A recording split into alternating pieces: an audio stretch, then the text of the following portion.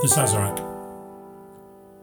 From the 1850s to the 1870s, the brandy cocktail was America's favourite drink, perhaps nowhere more so than in that greatest of all great drinking cities, New Orleans.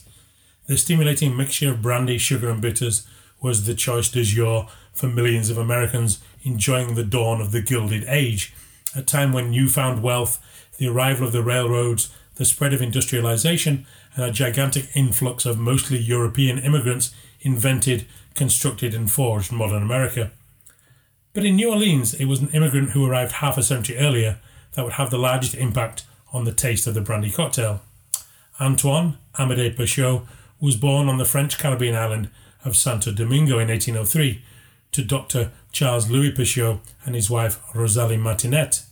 His father, a physician, was the son of French immigrants who had moved to the island to seek their fortune and had settled in the town of Cap Français. Between the years 1791 and 1804, the island of Santo Domingo experienced some tumultuous times, including an uprising by slaves that led uniquely to the founding of a state free of slavery and run by non-white former captives. The revolution, which culminated in the end of French rule and the birth of Haiti, also led to the departure of the surviving generations of the Peychaud family from the island forever. It was during this exodus that the youngest children of the family became separated. Indeed, it wasn't until he reached manhood that Antoine was able to locate his sister in Paris and have her join him in the place that by now had become home, New Orleans.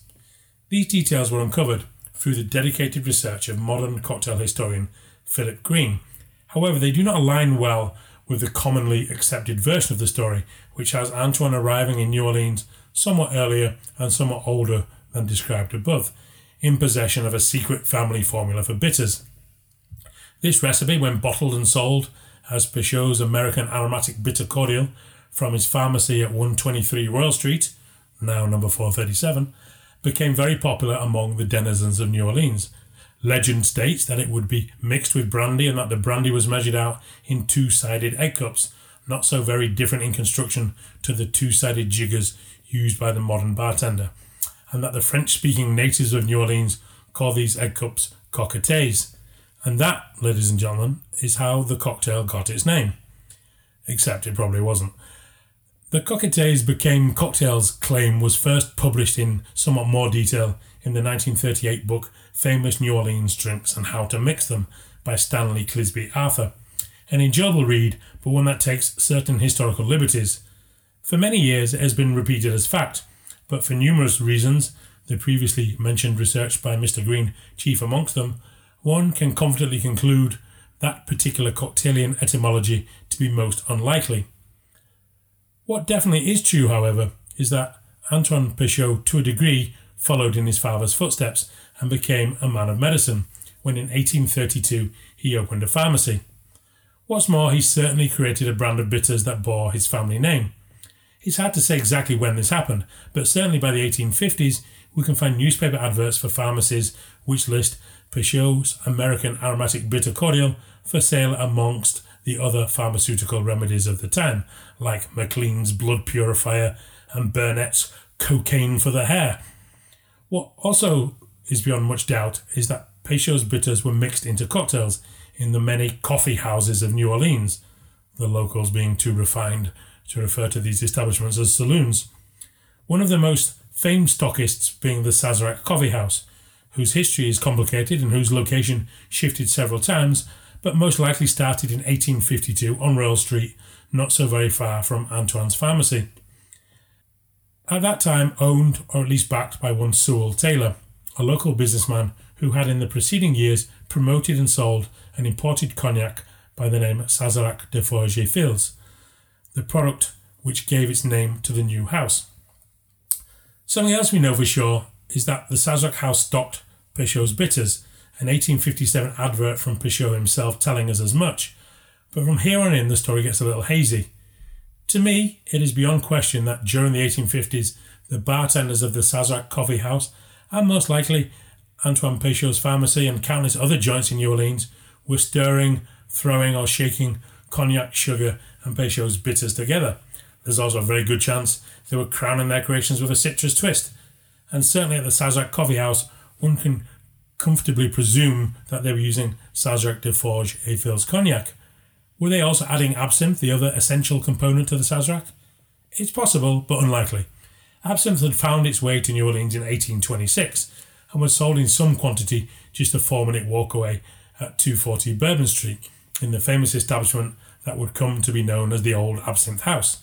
However, generally speaking, we have to wait until the 1870s until we see absinthe being dashed into the improved cocktail of the time, by which point the Sazerac House had changed ownership, now being the property of one Thomas H. Handy, who would also go on to become the sole New Orleans agent for Sazerac de Forges et Fils Cognac, and would also obtain the rights to Peychaud's bitters. Handy's acquisition of the distribution rights for Sazerac de Forges et Fils Cognac was unfortunately timed.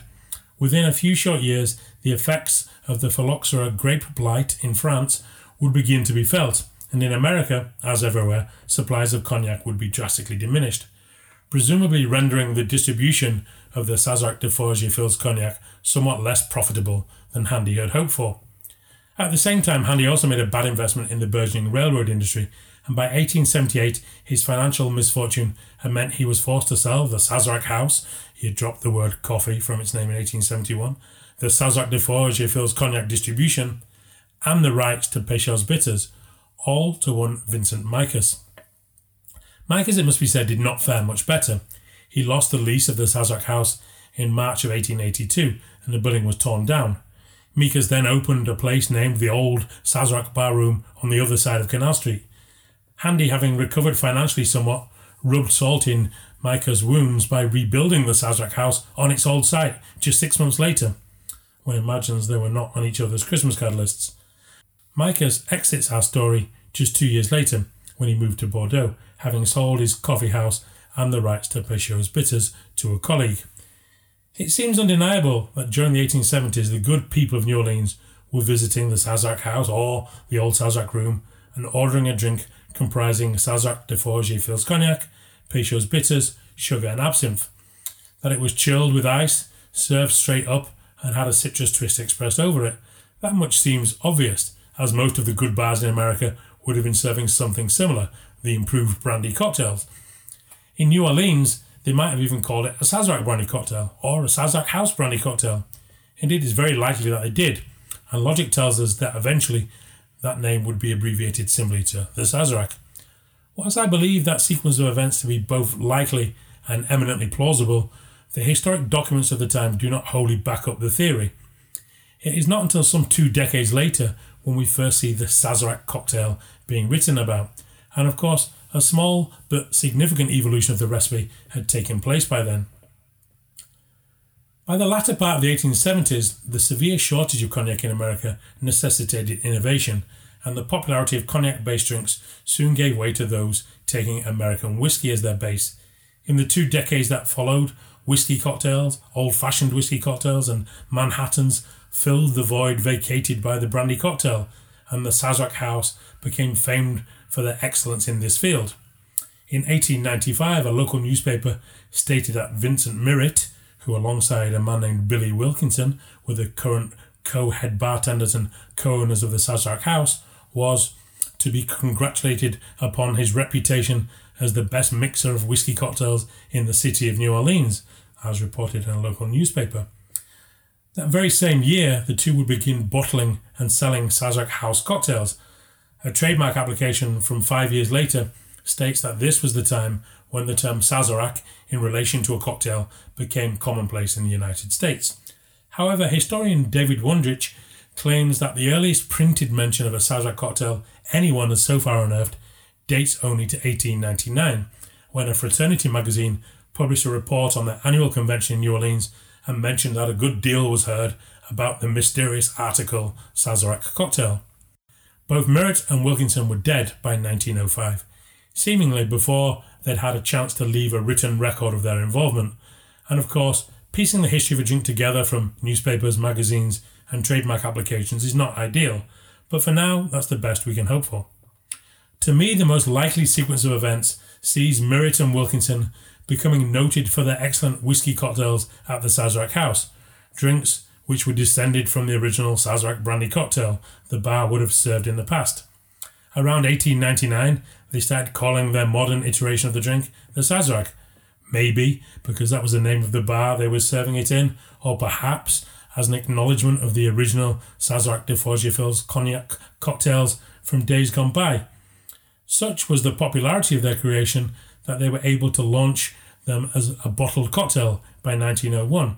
Their employers, partners, the Thomas Handy Company, were selling bottled versions of various cocktails across the nation: the Manhattan, the Martini, the gin cocktail, the vermouth cocktail, the brandy cocktail, and most popular of all, the Sazerac cocktail made with rye whiskey.